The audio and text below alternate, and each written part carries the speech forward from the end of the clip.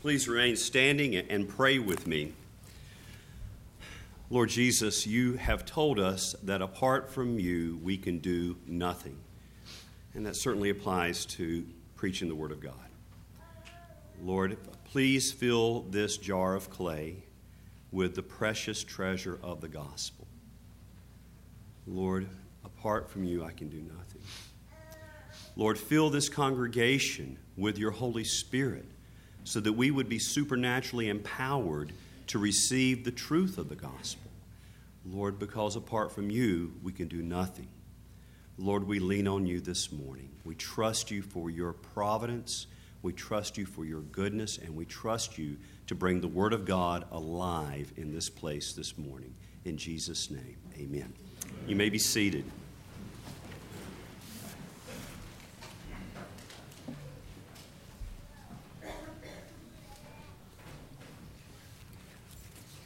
Love that passage of Scripture from 1 John. Beloved, let us love one another, for love is from God, and whoever loves has been born of God and knows God. Anyone who does not love does not know God, because God is love.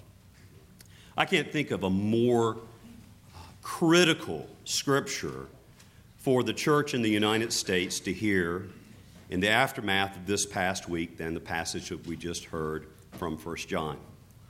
Following the death of Freddie Gray while in police custody, we have a city in flames and a media that is monomaniacally fascinated with violence and mayhem while ignoring peaceful protest. And just 35 miles away from Baltimore, the Supreme Court heard arguments this week for a fundamental redefinition of marriage to a form that has never been acknowledged in any place in literally 6,000 years of recorded human history.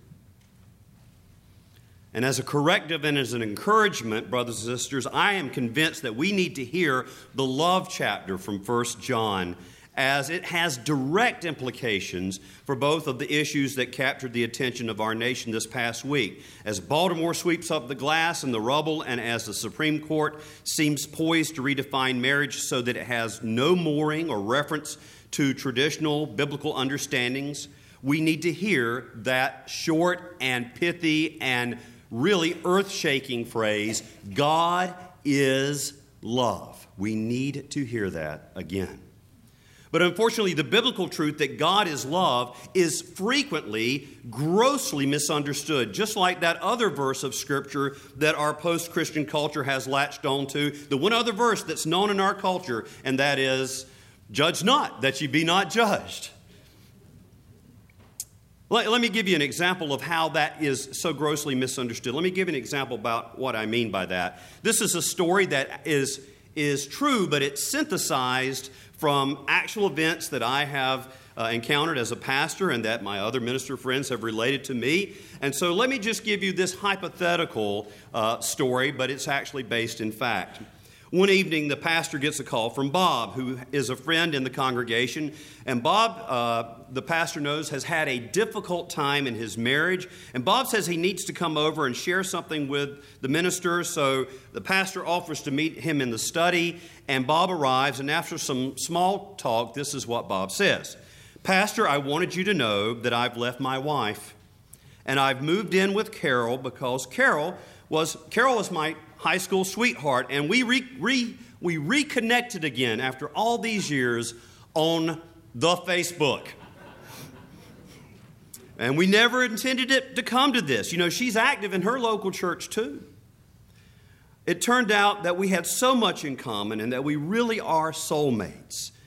We started seeing each other, and right away we just knew that we were meant for each other, and we prayed about being together. And then I realized that God would bless this new relationship because I have experienced a love and a togetherness that I never knew with my wife. Pastor, I'm convinced that God is blessing our love because the Bible says God is love. Another iteration of this is, who are we to judge this particular relationship as being wrong? These two people genuinely love each other. And if God is love, surely he supports this relationship. Now, what's logically wrong with that kind of thinking? I mean, what's the problem with that? Well, here's the problem. When we say things like this, we are not actually saying that God is love. Oh, this is so important. We're not saying that God is love. We are saying that love is God. And what does that mean? Well, it means that we're using a particular human attraction or a feeling or as a relationship as our point of departure, our starting point, our point of reference. That human attraction or feeling or relationship, that subjective inner emotional experience is then lifted up as being the definition of love. I know what love is. I'm experiencing this. This is what love is. When we take that personal subjective experience of what we call love, when we do it that way, and then we use it to define God, we're not saying God is love. We're saying love, our love is what God is like. I know what love is, and this is it. And if this is love, then I know what God is really like. And God really is like this. And when we've done that, what we've done is we created an imaginary God in the image of our own sentimentality. We create an imaginary God in the image of our own sentimentality. And it's an idol. And that is exactly the opposite of what is happening in this passage in 1 John. John says that God is love. So that means, listen, in its purest, ultimate reality, love, brothers and sisters, listen. Love is a person.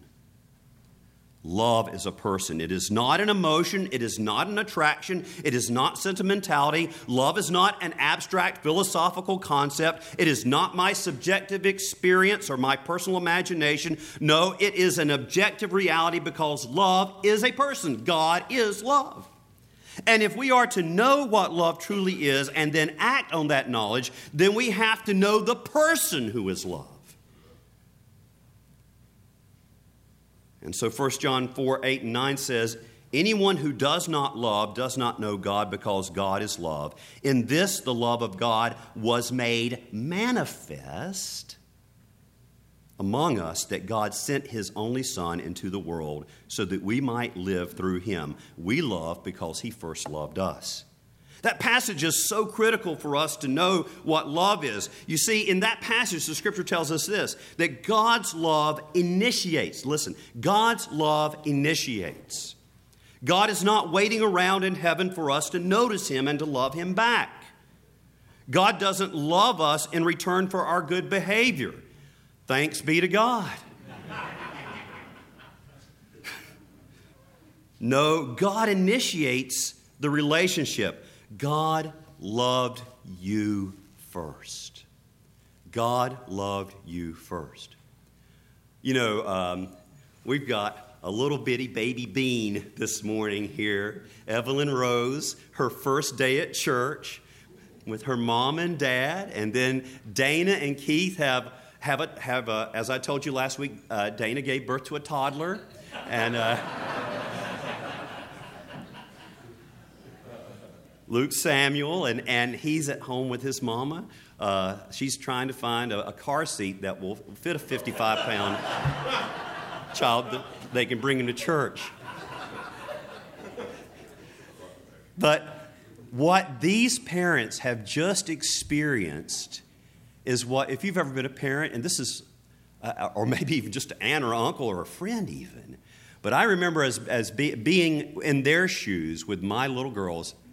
Wait a second, there's a granddaughter right there too. It only gets worse when you have grandchildren. Grandchildren are grandparent crack. So, and I remember when I held those little girls in my arms, this brand new human being in the world, that I was overwhelmed at the very core of my being with a love I could not contain. They didn't know that I existed when they came into the world They didn't know they existed when they came into the world.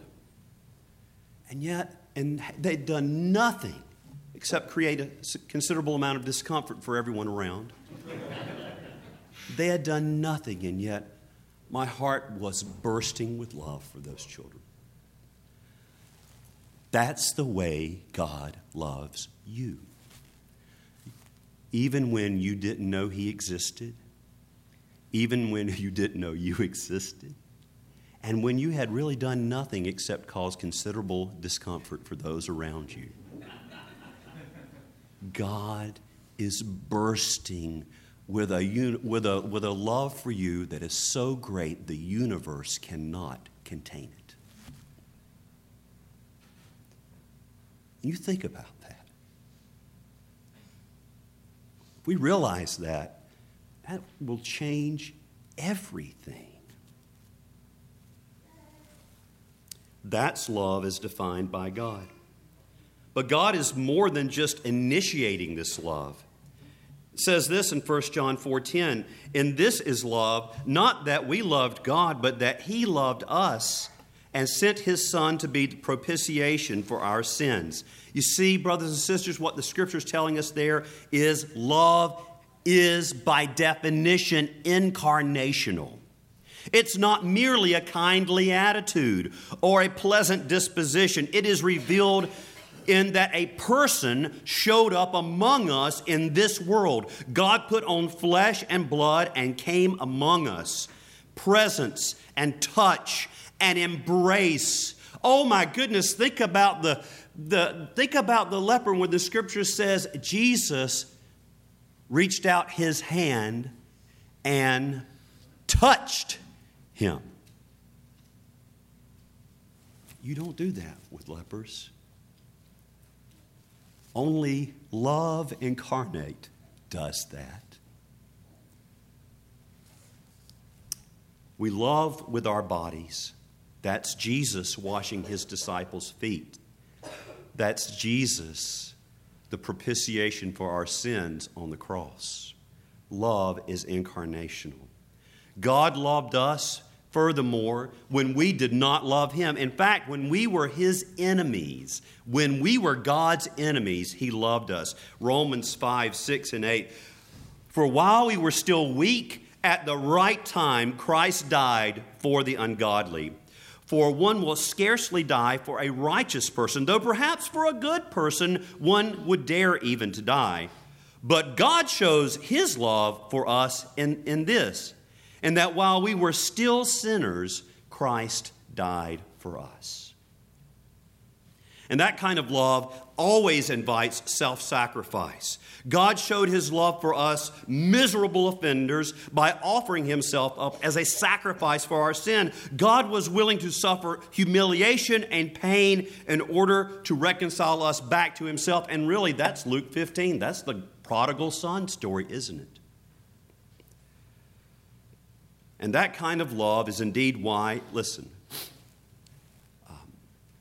when it finally was clear that God loved me with a love that the universe could not contain, that is what broke my heart and made me repent. Not fear of God's wrath, not guilt or shame over my sin, but it was being confronted with the love of God. Yesterday at the Foundation's Life Group Retreat, we watched a beautiful documentary, and I want to encourage you all to watch it. It's available for free on the internet. It's 63 minutes long. It's produced actually by the Roman Catholic Church. But it's a beautiful film about 3 gay Christians who were far away from Jesus and His church, and how each one of them came back to Christ. I love this film because it treated each of these individuals with immense respect. It treated their relationships with respect, and it took them seriously. Each of these individuals have chosen to take up the cross of chastity out of their love for Jesus. But brothers and sisters, in every one of their cases, God brought them back not through guilt, not because somebody with a sign was haranguing them, but because they each one had an immediate and present sense of his love and grace. One woman, Rylene, I remember her journey back to the Lord Jesus and her being touched with God's grace and love. And one Sunday morning, she showed up in church. And when it came time for Holy Communion, she said she looked up at, hey, Oliver. It's all right, brother. You can cry after this. It's really touching. It said she said she looked at the altar being set for the Lord's Supper, and she said I knew I was not in a place with the Lord where I could receive the Eucharist, but she said I have never wanted anything else. I have never longed for anything else so much in my life as I longed for the body and blood of Christ that day, because I knew He loved me. We have folks on the same journey among us every Sunday, and without exception, they talk about Jesus' love as the transforming power in their lives. So what does genuine love look like? Well, ultimately, it looks like the cross. It looks like self-giving. We love those who do not love us. That's what love looks like. That's what the cross is. We love those who are, in fact, our enemies. And it's happening right now in Baltimore. It's just not making the headlines. Trillia Newbell writes in the Washington Post this week, hidden under the news of destruction and vitriol are also stories of quiet faithfulness. We may not see the stories and photos of people cleaning up, caring for one another, and praying together. And when we do see it, we are reminded that many in Baltimore love, care, and work for the image of God displayed in humanity. It's happening. It's self-giving love. I love this picture. Phil, I don't know if you can see this. And I hope that y'all saw it make the rounds this week. I love this picture. It went viral this week. It's a picture of a young African-American boy handing water out to the policemen lined up with their shields and their weapons. And I think this guy right behind him is smiling now. It was posted by Bishop Cromartie of Prophetic Deliverance Ministries. And brothers and sisters, that picture is what the love of God looks like.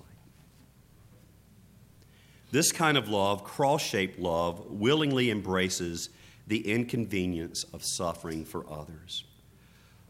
A while ago, I read Pastor Richard Wurmbrand's account of an event in the Romanian prison of Târgu Ocna in 1951. You may not know this story. I hope you'll go and read it. I think it's in Tortured for Christ.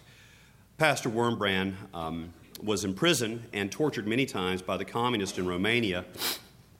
And he talks about this back during the old communist era. He tells about Orthodox abbot Gerasim Iscu, with whom he was confined in prison. And I just want to read this to you. He said, At my right hand was a priest by the name of Iscu. He was abbot of a monastery. This man, perhaps in his 40s, had been so tortured he was near to death, but his face was serene. He spoke about his hope of heaven, about his love of Christ, about his faith. He radiated joy. On my left side was the communist torturer who had tortured this priest almost to death. He had been arrested by his own comrades. Don't believe the newspapers when they say that the communists only hate Christians or Jews. It's not true. They simply hate. They hate everybody. They hate Jews. They hate Christians. They hate anti-Semites. They hate anti-Christians. They hate everybody. One communist hates the other communist. They quarrel among themselves, and when they quarrel one communist with another, they put the other one in jail and torture him just like a Christian, and they beat him. And so it happened that the communist torturer who had tortured this priest nearly to death had been tortured nearly to death by his own comrades. And he was dying near me. His soul was in agony. During the night, he would awaken me saying, "Pastor, please pray for me. I can't die. I have committed such terrible crimes." Then I saw a miracle. I saw the agonized priest, Iscu, calling 2 other prisoners. And leaning on their shoulders, slowly, he walked past my bed, sat on the bedside of his murderer, and caressed his head. I will never forget this gesture. I watched a murdered man caressing his murderer. That is love. He found a caress for him. The priest said to the man, "You are young. You did not know what you were doing. I love you with all my heart." But he did not just say the words. You can say love, and it's just a 4-letter word. He really loved. I love you with all my heart. And then he went on, if I who am a sinner can love you so much, imagine Christ, who is love incarnate, how much he loves you. And all the Christians whom you tortured, know that they forgive you. They love you, and Christ loves you. He wishes you to be saved much more than you wish to be saved. You wonder if your sins can be forgiven. He wishes to forgive your sins more than you wish your sins to be forgiven. He desires for you to be with him in heaven much more than you wish to be in heaven with him. He is love. You need only turn to him and repent. In this prison cell, in which there was no possibility of privacy, I overheard the confession of the murderer to the murdered. Life is more thrilling than any novel. No novelist could have ever written such a thing. The murdered, near to death, received the confession of the murderer. The murdered gave absolution to the murderer. They prayed together, embraced each other, and the priest went back to his bed, and both men died that night. It was Christmas Eve. But it was not a Christmas Eve in which we simply remembered that 2,000 years ago Jesus was born in Bethlehem. It was a Christmas Eve during which Jesus was born in the heart of a communist murderer. These things which I have seen, these are things which I have seen with my own eyes. Beloved, Abbot Iscu initiated this act of love and reconciliation. He was carried to the side of his murderer, caressed his head, heard his confession, and it is recorded elsewhere that he served him the Holy Eucharist.